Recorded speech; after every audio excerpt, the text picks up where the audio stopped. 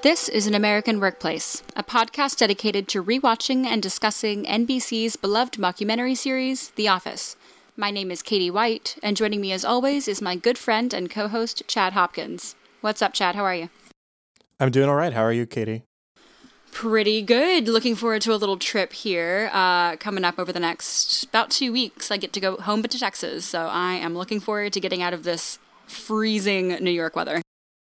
That's awesome. Yeah, we're actually recording this episode a week plus in advance so that you can travel unencumbered by podcasting equipment and the obligation of having to do that. So I'm glad you're able to get away from the freezing temperatures in New York for at least a few days. Oh, it's really bad.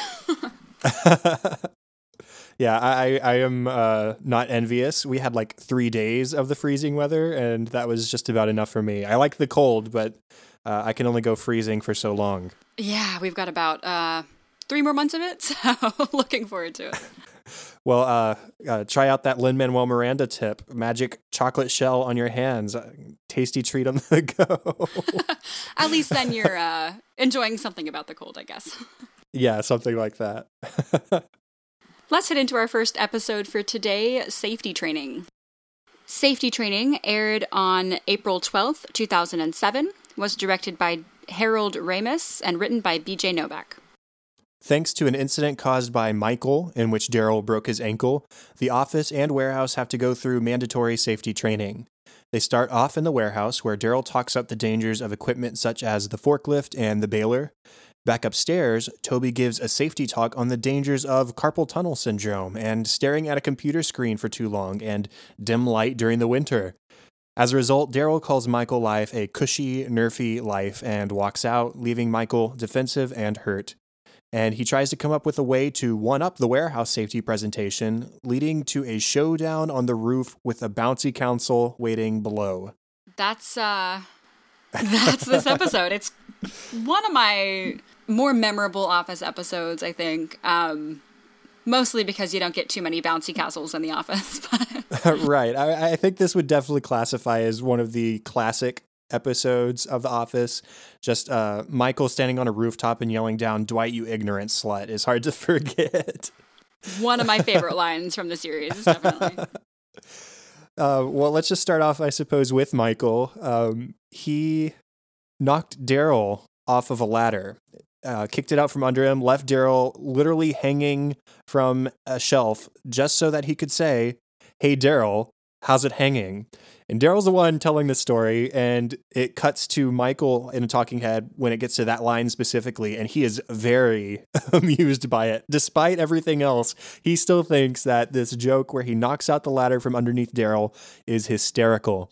And the fact of the matter is, it broke Daryl's ankle, and it's because of him now that everybody's having to go through this pretty unnecessary for most people. For the common sense person, it's unnecessary for them. But Michael is not a common sense kind of guy. And he feels so entitled to operate all this machinery that he has no business operating and touching things he shouldn't be touching. He just feels like he has every right to do it. And when Daryl is leading the safety presentation, he kind of gives Michael a pop quiz. Should you touch this? And Michael is like, I have and I can. And Daryl says, no, but should you?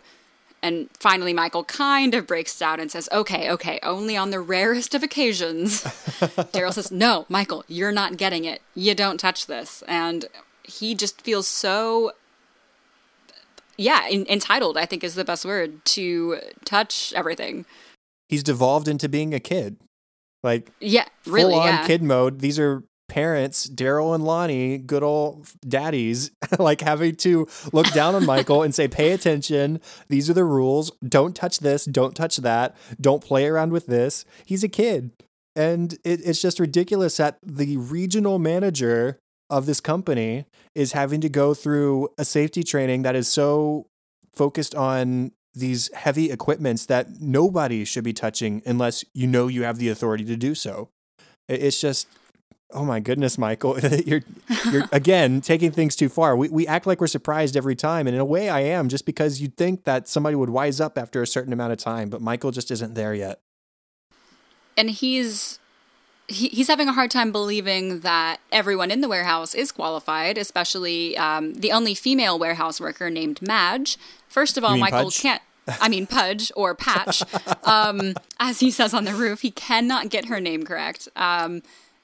He ends up calling her, and her is qualified, as Daryl says.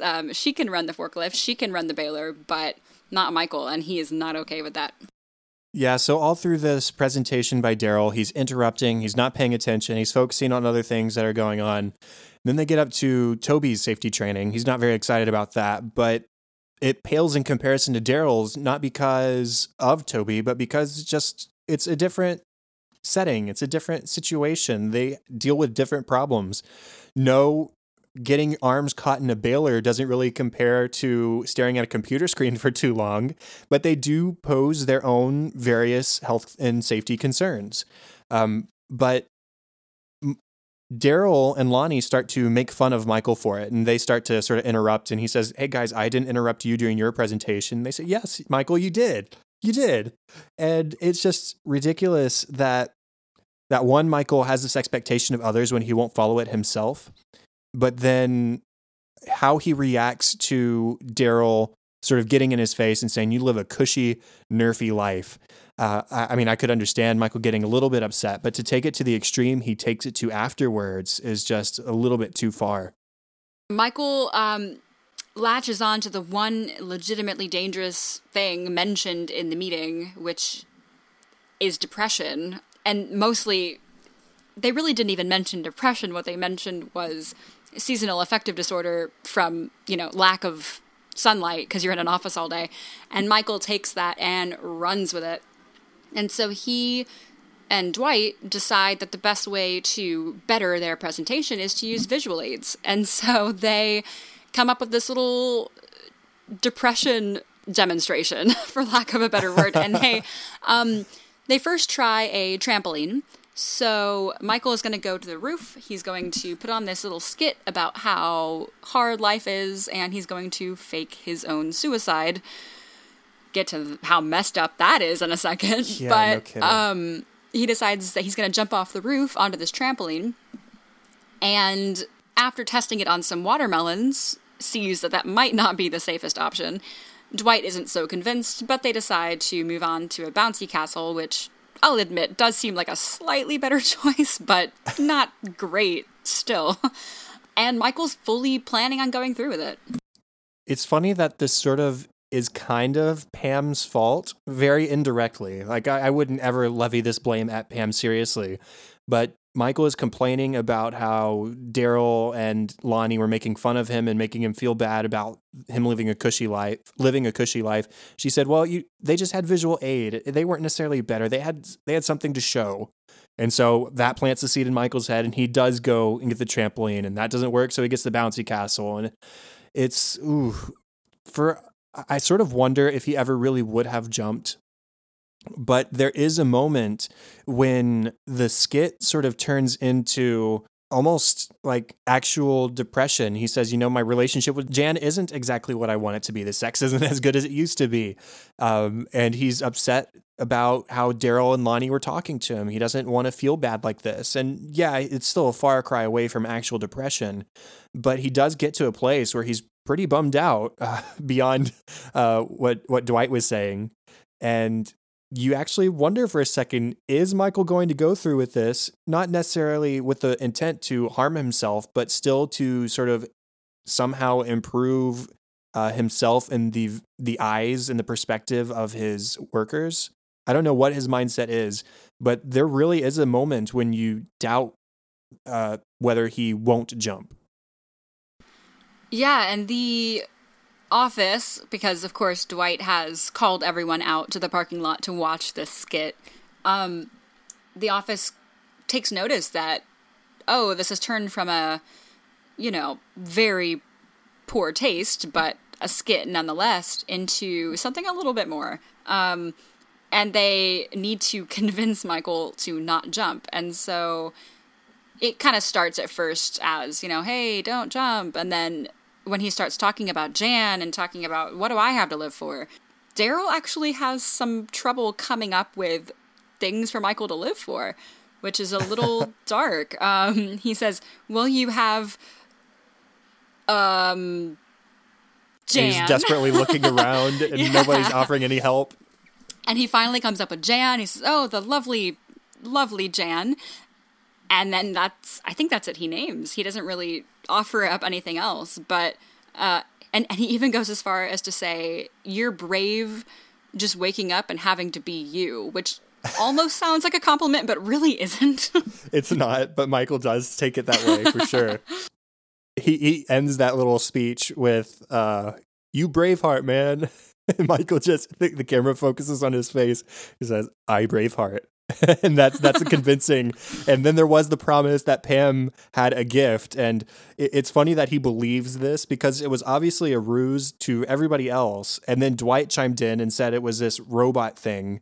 And he doesn't believe Dwight, but he still believes Pam that there's some sort of gift. So after Daryl calls him Braveheart, he says, "Okay, I'm going to come down now. Now, Pam, I'm going to come open that present." And she doesn't have a present, but I'd be curious to see what she comes up with.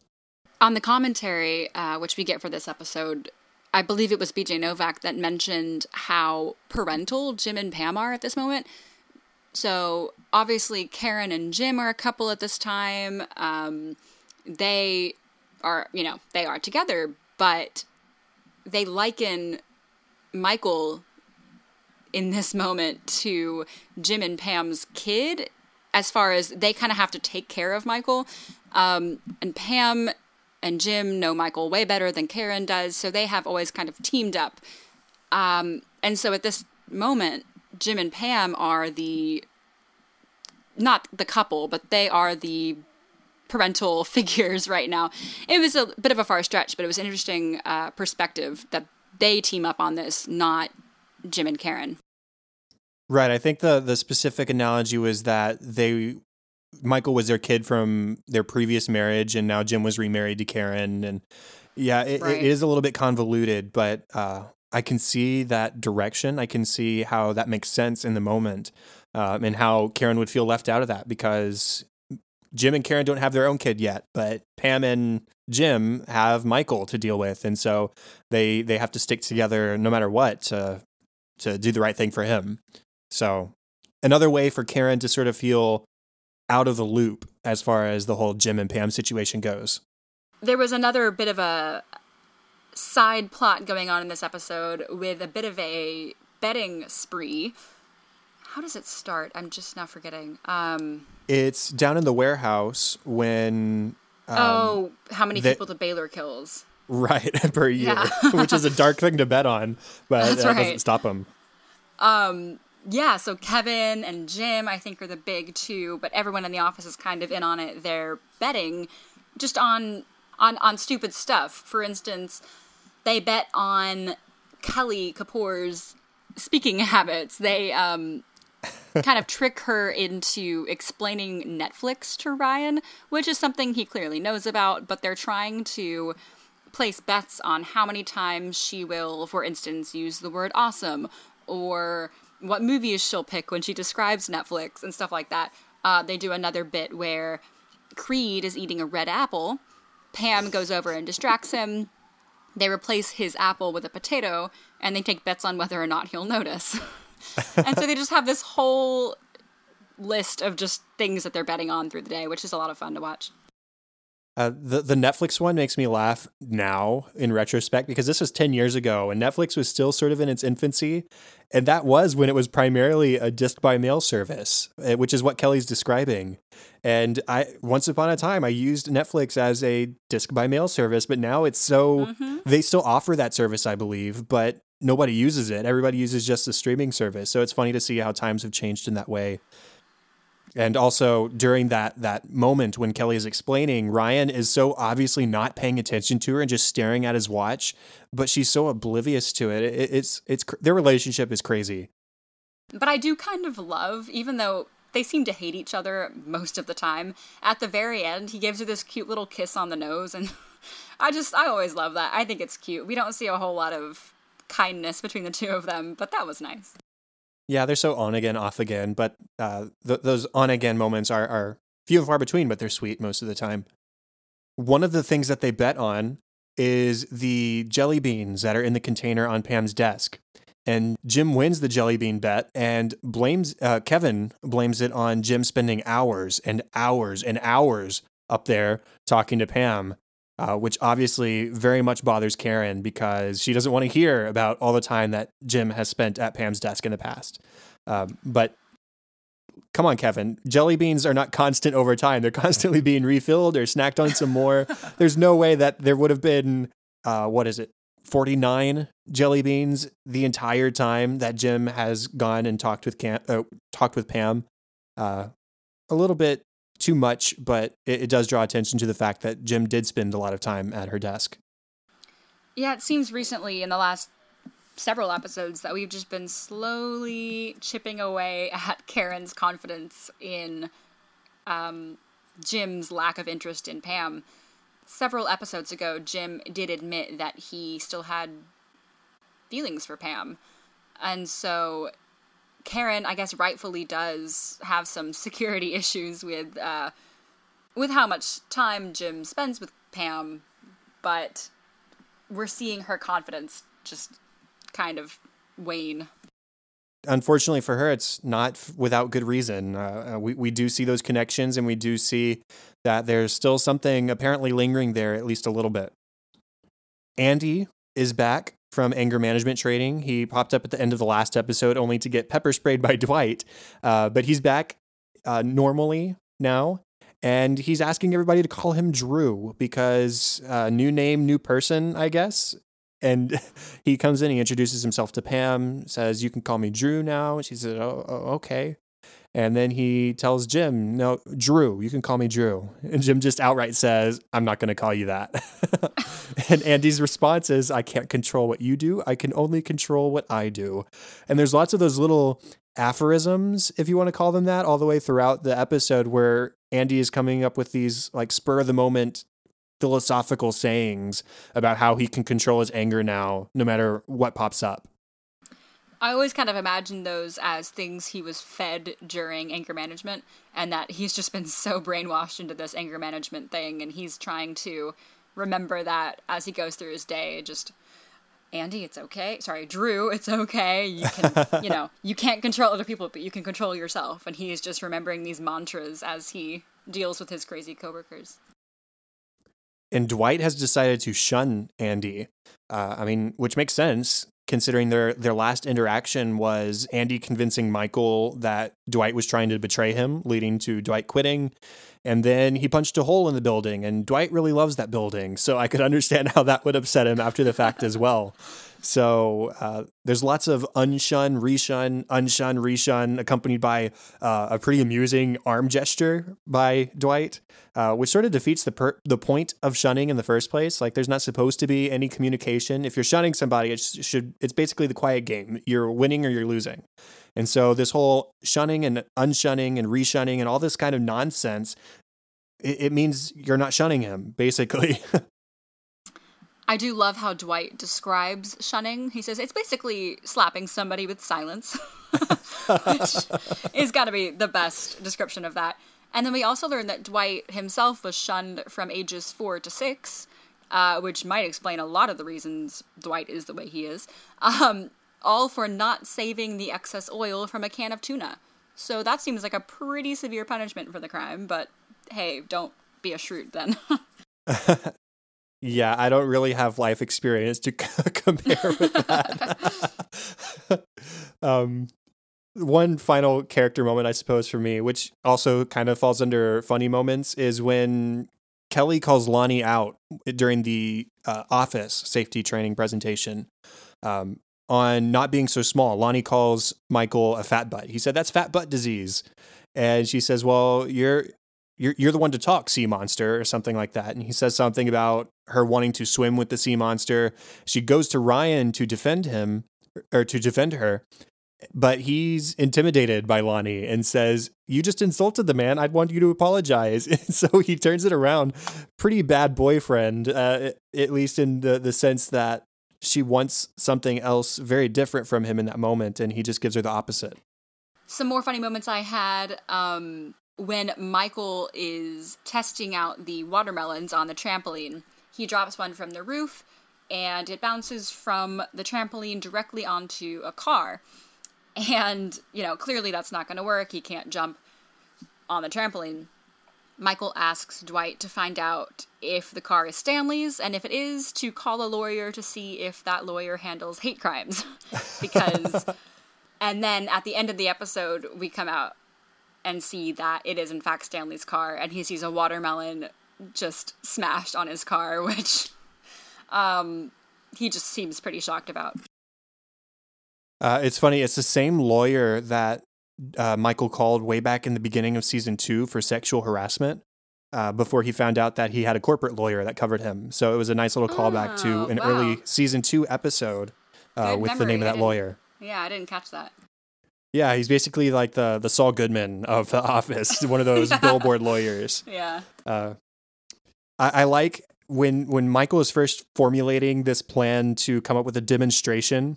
He says, you don't go to the science museum and get handed a pamphlet on electricity. You go to the science museum and you put your hand on a metal ball and your hair sticks up straight and you know science. I don't think you know science just by touching your hand to a metal ball, but if that makes you feel better thinking that.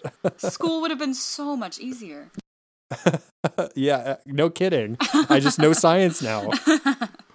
Kevin, we're learning, is quite the gambler. We know he plays poker pretty regularly, but he also likes to gamble, as we see in this episode.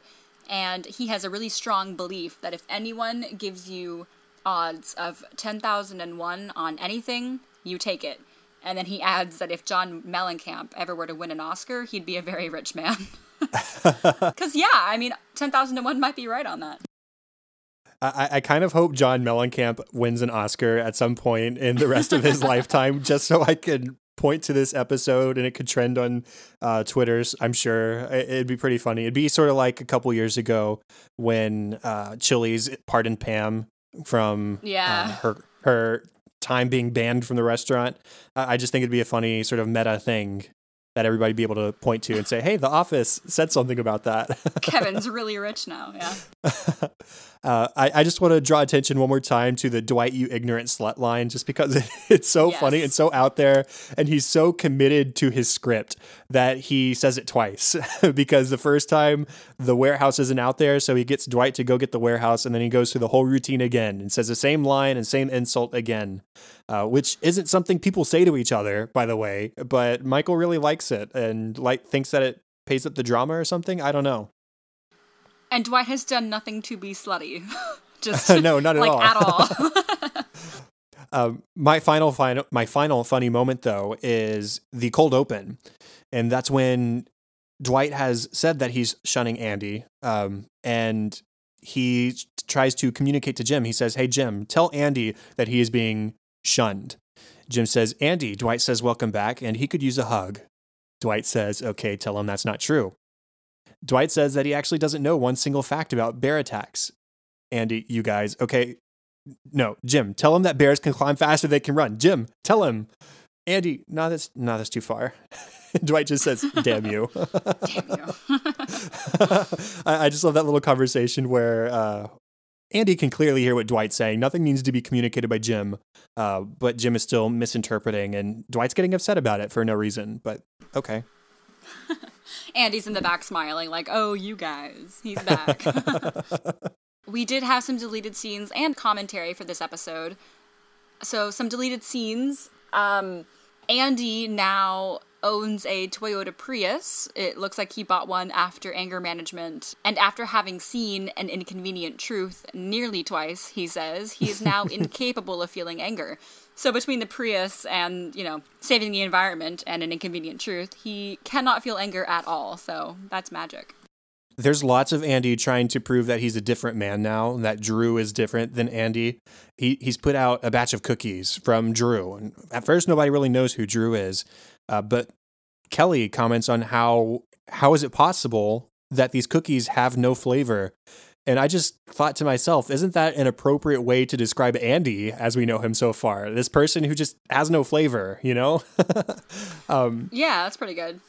But then Kevin takes the last of the coffee, and Andy tries convincing him and convincing the others who are insulting his cookies that he's not mad and that he's incapable of anger, like you said. And he starts making fun of himself, which really doesn't work when it means that you pretend you're going to beat up people. That's what he does. He's like, oh no, watch out, I'm going to beat you up. No, I'm just kidding. But that's like an actual threat because he punched a hole in a wall. That's not far out there for people to think of him. We get a deleted scene of Angela keying Andy's car all the way around. She just takes her key to his like pale green Prius, which I don't know about that. But she like starts at the driver door and just goes all the way around the back and all the way up the passenger side. Presumably because Andy tried to get, or did get, Dwight fired. And of course, Angela and Dwight have that relationship. So she is not Andy's fan. I'll be really curious in future episodes to see if they keep the key marks on the car or if they switch out the car or something like that. But that'll be a nice detail to look out for to see if they remain in continuity with their deleted scenes.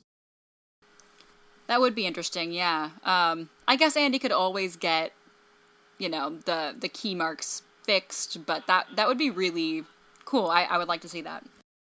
Mm-hmm. That would be like Back to the Future level attention to detail, which I'd really appreciate. Of course. Before they leave for the warehouse safety presentation at the start of the episode, this deleted scene has Pam trying to convince Michael to let her stay and answer phones. And he says, Pam, you'll be answering the phone for the rest of your life. And she's horrified, understandably, because that's sort of something that she'd feared. Even Jim had sort of hinted towards that way back in season 2. Pam, are you really going to be answering phones for the rest of your life? Do you really want to be a receptionist for the rest of your life? And no, she doesn't. She's defensive in that moment, but she doesn't want that. And so Michael sort of tries to rectify it by saying, your long, lovely life. And then he says, saved it. But I don't think that's the part that bothered her, was that he didn't comment on how long her life would be. It's just that she was going to be receptionist for the rest of her life, whatever it might be. She doesn't want to consider that. I have one more deleted scene that I'm going to do my best to describe, but it might be a little challenging. Dwight is helping Michael plan his trajectory from the roof onto the trampoline by using like the Mississippi counting system, which I think we all know. But it's really rough and like not at all scientific. It's just him kind of BSing the path that Michael might take from the roof. And so I can't even really describe it, but it's just this totally unscientific guess of where Michael might land. And you can see Dwight is totally confident in his assumption and in his, quote, calculations. And Michael, you can see, is really becoming very unsure that this is a good idea. Yeah, I called it Mississippi-based math in my notes. And yeah, I like that. The crazy part about it is I kind of trust that Dwight would have been exactly on course if Michael had jumped. Oh, I disagree. Really? I do not trust him at all.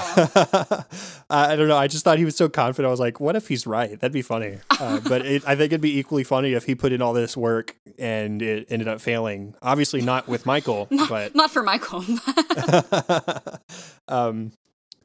Lastly, for me, I suppose, is Stanley. We have another bet, and he has bet that Bob Vance will call Phyllis within X amount of time, and so he ends up calling her 3 times within 10 minutes.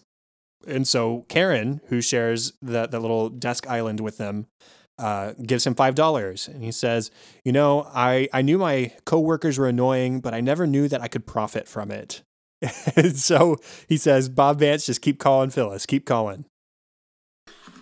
He's never been Phyllis's biggest fan, but I guess if he's making money off of her. I guess so. So, commentary. Yes, we had BJ Novak, Mindy Kaling, and Harold Ramis, who was the director for this episode. So one of the first things that they talk about is that BJ Novak and some others, I forget who he mentions, but they had toyed with the idea that Andy was faking his successes in anger management. But both BJ and Ed Helms did want Andy to really be trying. I think is a good call. I think Andy struggling too much with his anger in future episodes would make him less likable. And he's already, a challenge as it is. But I like him really, really trying to be a better person. Yeah, I think they made a good point about how it was important for him to sort of turn a new leaf. So it wasn't the same character who had reached the fever pitch, leading to him punching a hole in a wall, and make him a different character, basically. He's still Andy. He's still singing all the time and whatnot, but he is turning a new leaf and isn't so quick to anger. But Harold Ramis did raise an interesting point that he said, I think Andy is so insincere to others and to himself that ultimately he might not even know if he was really trying or not, which I thought was an interesting point and an interesting comment on Andy's character from basically an outsider. I think Harold Ramis had directed an episode before, but largely he's more known for his Hollywood films. He wrote Ghostbusters and I think maybe even directed the second one. I'm not sure, but he's more known as a Hollywood film director. So I just liked that. I like that outsider perspective. This is the first, or one of the first episodes where Craig Robinson, who plays Daryl, joined the cast as a series regular. So that's good to note. We get Daryl a little bit more full-time now. I like Craig Robinson as Daryl a lot, and this was a good intro where he gets to both sort of get in Michael's face and then talk him down from a ledge, literally. Yeah. They originally had a joke in the episode about Dwight making his own braces out of twigs, which BJ Novak said was originally based on a friend he had who had actually removed his own braces with pliers, which I'll ignore how painful that sounds. Oh my God. But he thought that was a very Dwight thing to do, but then realized that Dwight would actually want braces. And so they changed the joke, or they still cut it out, but they changed it to where it would have been Dwight creating his own braces. Out of twigs, which would do nothing. But yeah, probably. that's fine. They spent a lot of time on the roof for this episode, obviously, but for insurance purposes, everyone had to be harnessed down. So you don't see a lot of full body shots on the roof. You see a lot of, bust, like shoulders and head. So, yeah, because they were all wearing harnesses because of insurance. So that's pretty funny. Yeah, and they said that they were originally going to CG the watermelon drop, but I think he said maybe the 11th take, they were able to get the watermelon to successfully land on Stanley's car, which is just too perfect. I'm glad that they were able to make it work and not have to rely on CG, because I honestly don't know how that would have looked. Yeah. Not on a TV sitcom budget. Yeah, I feel like faking that, their budget for CGI is not huge, I'm sure, so that was probably I'm glad they were able to capture that. I think the last thing for me, and what totally messed with my head, and for several episodes around this time, is that John Krasinski was filming Leatherheads at this time, the one with George Clooney. And so John had to cut his hair for that movie, so he's wearing a hairpiece. He's wearing a wig for this episode, and probably for the ones surrounding it as well. Which is so great to me, because I feel like Jim's hair is such a big part of his character. It's such a personality trait, And I didn't recognize it at all. I didn't see that until Mindy Kaling said it in the commentary, and now that's all I can see. See, I guess it's just the guy in me or something. I don't know, but I don't notice the hairpiece as much, and I probably wouldn't have ever noticed it had she not pointed it out. So. That's just either. the difference, but yeah, it's a really good piece, I think. I mean, I wouldn't have known had she not said anything, but she mentioned that it's a little bit redder than his normal hair, and I was like, oh my gosh, and it just clicked into place, and I definitely can't unsee it now. I'll have to keep an eye out on the next episodes and see if I do ever notice it, but I'm doubtful in my abilities. I have one more commentary comment, and that was that it wasn't originally framed with Michael on the roof and everyone else below. It was originally written with everybody on the roof, and that doesn't seem the same. I don't think that would work. So credit to Harold Ramis for actually making that change and putting everybody else on the ground and putting Michael on the roof, which just makes more sense. So our discussion topic for today comes from me. Just a question to you about Michael's behavior during well, really this whole episode, why he feels it was so important to prove a point that his life is dangerous too, that he can operate the machinery in the warehouse. He just seems to have so much insecurity in this episode, and I'm wondering if you have any idea, like, why? Why does he have to prove that he's dangerous? I think it ties into a little bit of his insecurities about everything else in his life. He expresses his displeasure for even his relationship with Jan, which he was so excited about for so long. Now it seems like it's not everything it was cracked up to be. And this is the first girlfriend, aside from Carol, I suppose, he's had in a long time. And he's lonely. He's only recently gotten a raise, as we talked about in the last episode. It's sort of just like a stagnant part of his life. Everything's just sort of milquetoast, and he is looking for a little spice. He's looking for something to prove that he's not just this boring guy who goes to work and goes home, and that's the end of it. So I think that might be part of it. I don't know why he specifically goes so far with it, but I think he's just trying to show that he's not just this guy who sits in an office all the time.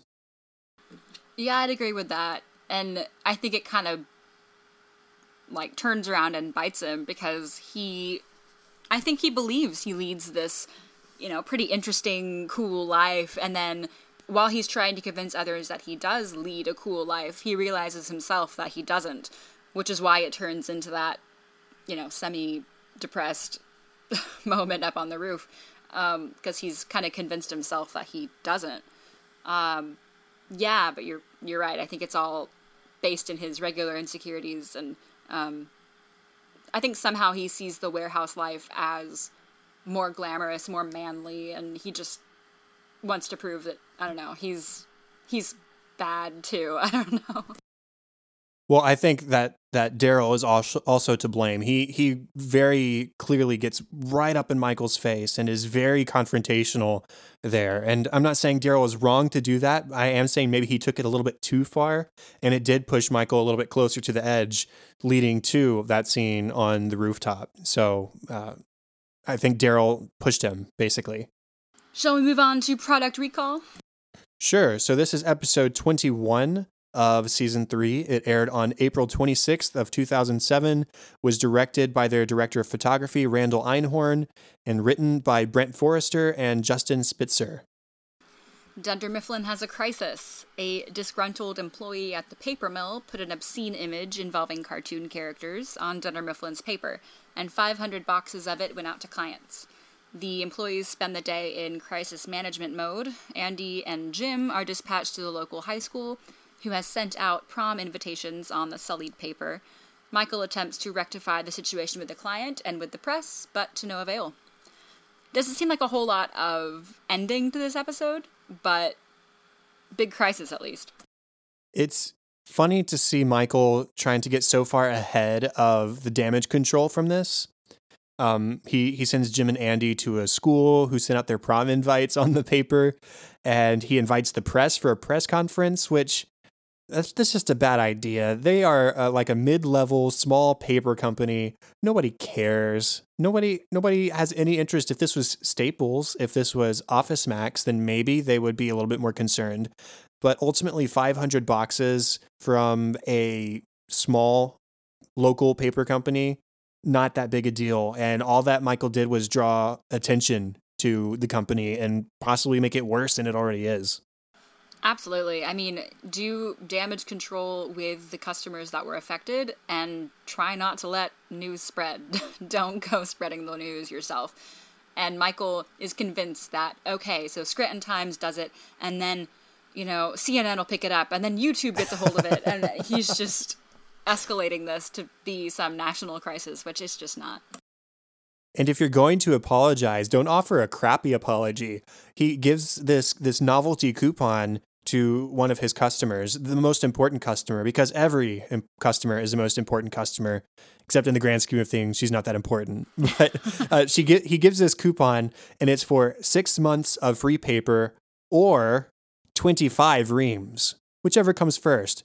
Now, if you go to Dunder Mifflin for paper, you are not buying 25 reams of paper. You are buying hundreds of reams, or you're buying even thousands of reams. That's the whole point. I mean, paper goes pretty quickly when you're talking about bigger corporations.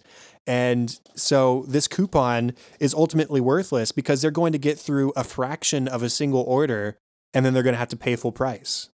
I think at the beginning of this episode, Michael was being fairly managerial and pretty good. I mean, Jim said, yep, my high school, I've got a call going out to them today. And Michael says, no, you need to be out there. I want you in person. And he's being really proactive. And, he says, in fact, I want you to bring somebody. Ryan offers to go with him, and Michael says, no, we actually need somebody who's made a sale. He kind of snaps at Ryan, which he's never done. He does call him Sweet Cheeks, though. He does call him Sweet Cheeks, so it's a little, he can't quite be mad at him. He loves him too much. But he's really meaning business, and I totally appreciate that. However, his managerial wherewithal kind of goes out the window as the episode goes on. You're right, his apology to this client isn't really much of anything. Granted, I mean, she's being a little difficult. He's saying sorry, and she's saying, well, I don't accept. She wants him to resign.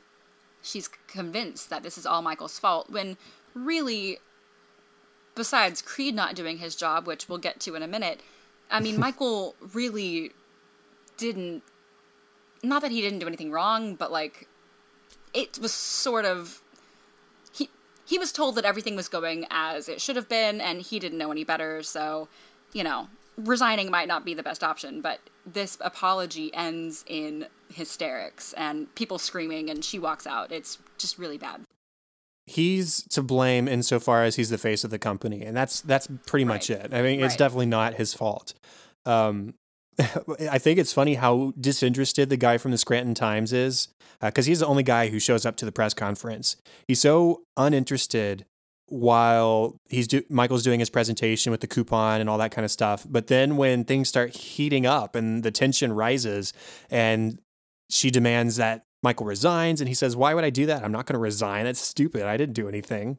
And they start going back and forth. And it ends with Michael calling her an ungrateful biatch, is the exact phrasing he uses. And so as they're having this argument, you see in the background, all of a sudden, the Scranton Times guy has come to life and is scribbling away. So what story is going to get into the paper? Not local paper company offers apology. It's going to be local paper company insults customer or something like that. It's definitely not going to be a positive spin. And that is Michael's fault. Absolutely, which is now 2 strikes, because it'll be an apology for, this horrible mistake. So this really all ended up in the negative for Michael. Now, you mentioned Creed, and this is his first time sort of in the forefront of an episode, which is funny. And we find out his job title. He is quality assurance, which might have been mentioned once, but it had also been mentioned once or twice that we didn't know what his job was. I think it was bring your daughter to work day. When Michael goes up to Creed's desk with the kids and says, Creed does something here. And he says, yes, I do. That is true. And it's really not hinted to it. So I think this might be the first mention of what his actual job title is. And he apparently hasn't been doing it. This is so messed up. I mean, we know Creed has a history. We know he's a weird dude, but oh man. So Creed every week is supposed to visit the paper mill and do quality assurance, make sure that the paper is coming out how it should be coming out. So he hasn't done this in a year, he says. So this is his responsibility. He did not go to the paper mill. The paper is sullied. This is, his fault. So he fakes it. He finds out from the paper mill who was not there last week and tells Dwight that he tried to meet with Debbie Brown, who was the missing employee. They follow up with Debbie Brown. She swears, nobody tried to contact me. Ultimately, Debbie Brown gets fired. Creed passes around, this is the worst, Creed passes around a card wishing her, luck and sorry you're leaving us, and has everyone throw in a couple of bucks. He then takes the money from the card and tosses the card in the trash. Yeah, it's awful, to be clear. It's really a terrible thing that Creed has done, but it still makes me laugh because it's Creed. I feel like an awful person, but it's funny. And insofar that it is Creed.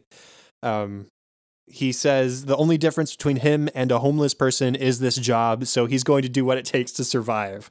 And that means being pretty cutthroat and costing somebody their livelihood. So, way to go, Creed, I guess. Ugh. Which we also learned that Creed was homeless for a time. He says, that's what I did when I was homeless. And then there's a deleted scene, which I do want to add now because we're talking about this. Creed rebuts Debbie Brown's claim that she is, not guilty. And he says to Dwight that, you know what, Debbie Brown and I are close personal friends. He's never met Debbie Brown. But he says, I'd hate to see her go, but Dunder Mifflin has a standard to uphold and someone needs to be held responsible. And Debbie Brown is then fired. So he just makes up this whole story about how close they are, and he just values the company so much to not let her get away with it. Yeah, just a little bit too far. He's so apologetic, but it's obviously fake apologetic since he went through so much trouble to get this person fired rather than taking the fall himself like he should have. But, oh well, that's Creed for you, I suppose. The accountants are sent to work in customer relations today with Kelly since there are so many incoming calls they need to field regarding the paper that's the incident. So we have Angela, Oscar, and Kevin answering phones. Kelly is so excited to have some more people in customer relations. She is so excited to teach them how to answer phones because, as she says, they are accountants because they're not good with people. Which the men seem to do okay. Oscar and Kevin are pretty good at it. Angela cannot apologize for some reason at all. She is having the hardest time answering the phones and being pleasant. I think it's just connected. Well, in I think a deleted scene, she connects it to morality, saying it wouldn't be right for me to take the blame when it wasn't my fault. Right. And so that's really not the stance you should take when you're apologizing on behalf of a company. Obviously, you're not personally apologizing. You just have to say, I'm sorry, rather than the company's official stance is apologetic. So I don't know what more you want from me. That's not how it works. You are doing damage control and you are having to be genuinely apologetic if you want to keep your customers. That's what it boils down to. Which I get it. As someone who has worked in customer service, sometimes you just want to be like, it's not my fault. Please don't yell at me. But, that's not what you got to do. And Angela refuses to apologize. And she's just so surly and bitter the whole day. Andy and Jim, as stated, go to the high school. And Andy has apparently been dating a high schooler.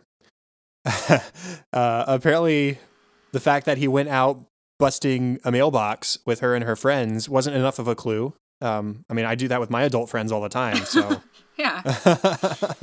Yeah, he doesn't know, to be clear, that this girl is a high school student until they arrive at the high school and see her opening a locker. Andy is convinced that, no, she's got to be a tutor or a counselor or something. And Jim, his face is just melting. Like, he is so completely in shock. The worst part about it is, if Andy had just let it go and said, okay, well, it looks like I'm not talking to her anymore, that'd be one thing. But he doesn't do that. He's upset by the fact that she lied to him. And he says, who do you think that guy was that she was talking to at her locker? Jim says, it doesn't matter because you're not dating her because she's in high school. And they meet up with the principal and he's still showing there that he's upset. He says that the principal's not teaching moral values the way that they should because one of their students is a bad word. He is so upset by this, and Jim is just like, come on, man, you have to let it go because this is a high schooler. It is illegal for you to do anything with her as far as romantic situation goes. It is so incredibly cringy, as we love to say. And there are a number of deleted scenes as well, just about his interactions and trying to get this girl back and, just walk away. Just go. But at the end of it all, despite being annoyed by Andy, on the way back to Dunder Mifflin, Jim makes Andy feel a little bit better by singing the background of The Lion Sleeps Tonight in the car. And Andy tries to resist, but Andy can't resist, and he eventually joins in singing along with Jim for a brief moment, and they have that special moment of friendship where Jim is comforting him at least a little bit. Which is big for Jim, because on the way to the high school, I had this in funny moments, but I'm skipping around, so I might as well. Jim and Andy are sharing this just awkward car ride to the school, so Jim asks if Andy has any music. Andy says, "Oh, you should have said so." And he starts scatting and singing Drift Away. And not the kind of music Jim had in mind. He meant more something along the lines of a CD or a CD, as Jim says. No other options. While Andy was singing, Jim is just sort of staring like, are you being serious right now? Do you really think this is what I meant? As far as other funny moments go, Michael starts off the episode saying, "Everybody in here, stat, no time to lose, Crime Man Squaw, FNC double time." And then he has to take the time breaking down everything he said because nobody knows what he's saying. This isn't like common lingo. He says, Crime Man Squaw is Crisis Management Squad. FNC, front and center. Double time, twice as fast as you would normally go, which I don't think is the part that people were confused by, but he breaks it down anyways. And he said, why would I talk this way? To save time. But then everybody asked what everything meant, and they start to ramble on about how it doesn't save time. Obviously it doesn't. And Michael just said, okay, forget it. Move on. But it's just a funny moment where he's in the zone, and then it's just sort of torn apart by everybody else. I love Pam's face in that moment where she's so obviously just trying to take up more time. And it's just, well, by the time you got to the end of that, it took so much longer. And she kind of looks over at her coworkers and smiles like she's just messing with him. I adore this cold open. So this is the one where Jim impersonates Dwight. He walks into the office in the morning and he is dressed in a mustard yellow shirt, a yellow tie. He has the Dwight glasses. His hair is parted down the middle. He's down to the calculator watch. I mean, he is completely decked out in Dwight paraphernalia. And the best part is that Dwight doesn't realize what Jim's doing until well into their conversation. I think this is the quintessential Office cold open, really. Yeah, like, I think even people people who don't know the show, who haven't watched the show, I think they know this scene just because the whole Bears beats Battlestar Galactica.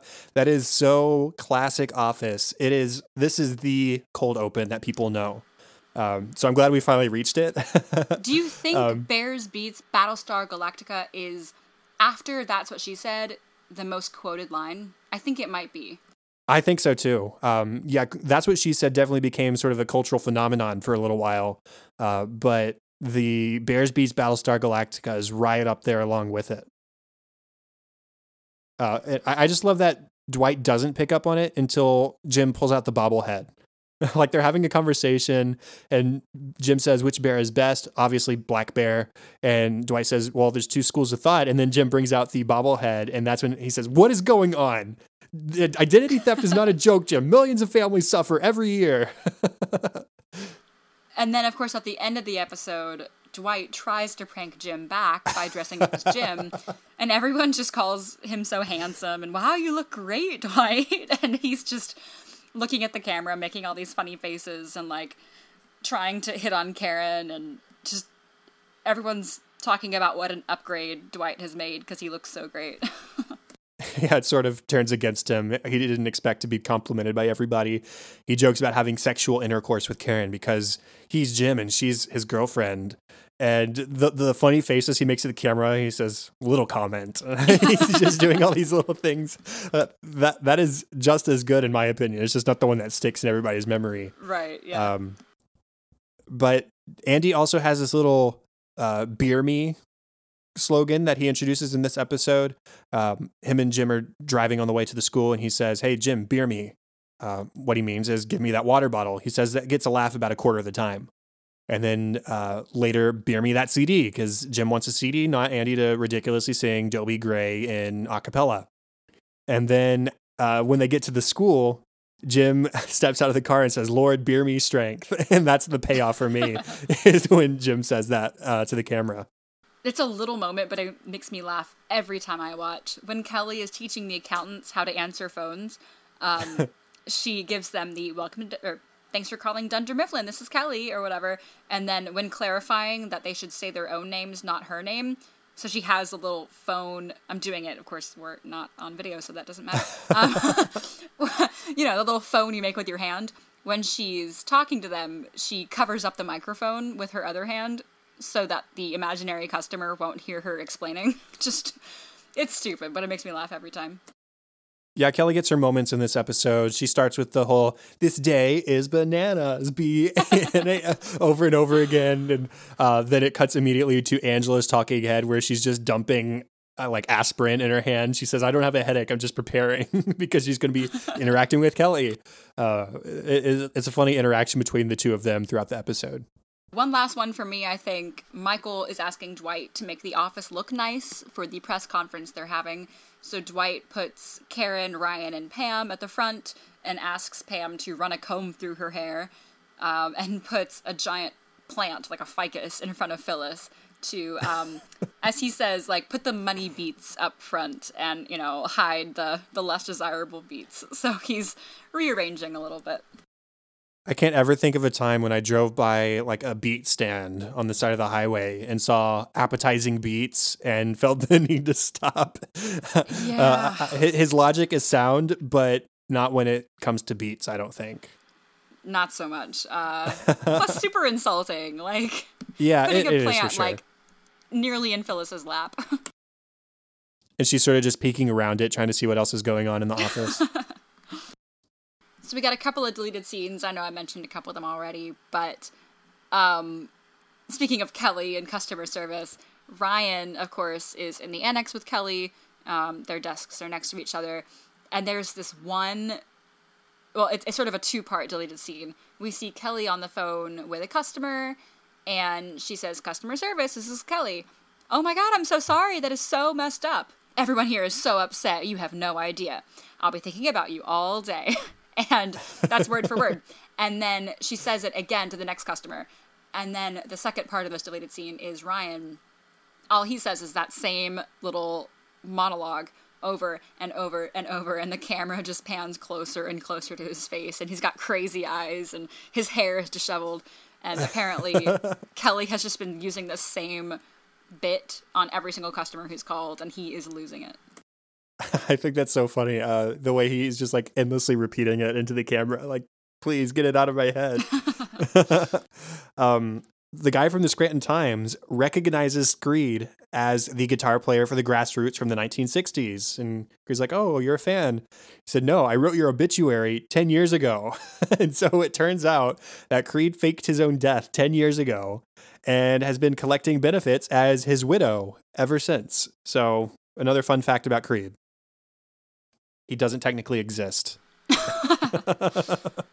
As I mentioned a bit earlier, there's a few deleted scenes of Andy trying to, talk to Jamie, who's the high school student, and just being upset with her. And Jim is trying to kind of put the, quote, relationship in more less incriminating terms, because he's very mindful of the fact that they are being videotaped. But Andy just keeps incriminating himself, and Jim just, okay, there's nothing I can do for you at this point, and just kind of gives up. Yeah, and that specific deleted scene, I do want to outline because Andy talks about how him and Jamie met. They were at a gas station or something, and he was shaking crumbs out of his shirt, I think he said. And he bought her and her friends wine coolers, so incriminating number 1, and scratch tickets, incriminating number 2, because he's generous. And then he made out with her in the woods, incriminating number 3. And Jim, it's to that one where he says, allegedly made out with her. And he says, "No, we were actually making out." And he says, "Okay, I can't help you anymore." That's it. So yeah, there's lots of that material in the deleted scenes. I have one more to mention. There's like 12 minutes of deleted scenes, so there's a lot you should just go watch. But Kevin says, how would we get more cartoon characters? How would we get new ones if they didn't have sex with each other and birth new cartoon characters? Which I don't think is how it works. That's like a Who Framed Roger Rabbit situation. Right. But that's not how we create new cartoons, Kevin. Closing off, we have our discussion topic for this episode, and I just wanted to ask you, Katie, have you ever accidentally dated a high schooler? Well, it's funny that you... I'm just kidding. No, I have not. Same. Well, I would not have a job if I did. To be fair, I did intentionally date a high schooler, but I was in high school, so that's fair. Oh, yeah, right? That's fair. That's okay. That brings us to the end of our official 26th episode of An American Workplace. You can contact us at facebook.com/workplacepod or at workplacepod on Twitter. If you would like to rate, review, and subscribe, you can do so on iTunes. We would really, really appreciate any feedback you might have. If you would like to email feedback, you can do so at workplacepod@gmail.com. You can find me on Twitter at KTLady623 or at facebook.com/katie.white. And the best place to find me is at Chadadada on Twitter. That is ChadAdada. Also, facebook.com/chad.hopkins. And then on my other show, Cinescope, where we talk about the movies we love and why we love them. You can find that where podcasts can be found or at thecinescopepodcast.com. Show notes and all contact information for the show can be found at workplacepodcast.com. That's all for this week. Thank you so much for joining us to watch one of our favorite shows, The Office, here on episode 26 of An American Workplace. Make sure to join us in episode 27 for our discussion on the next 2 episodes of season 3, Women's Appreciation and Beach Games. Bye!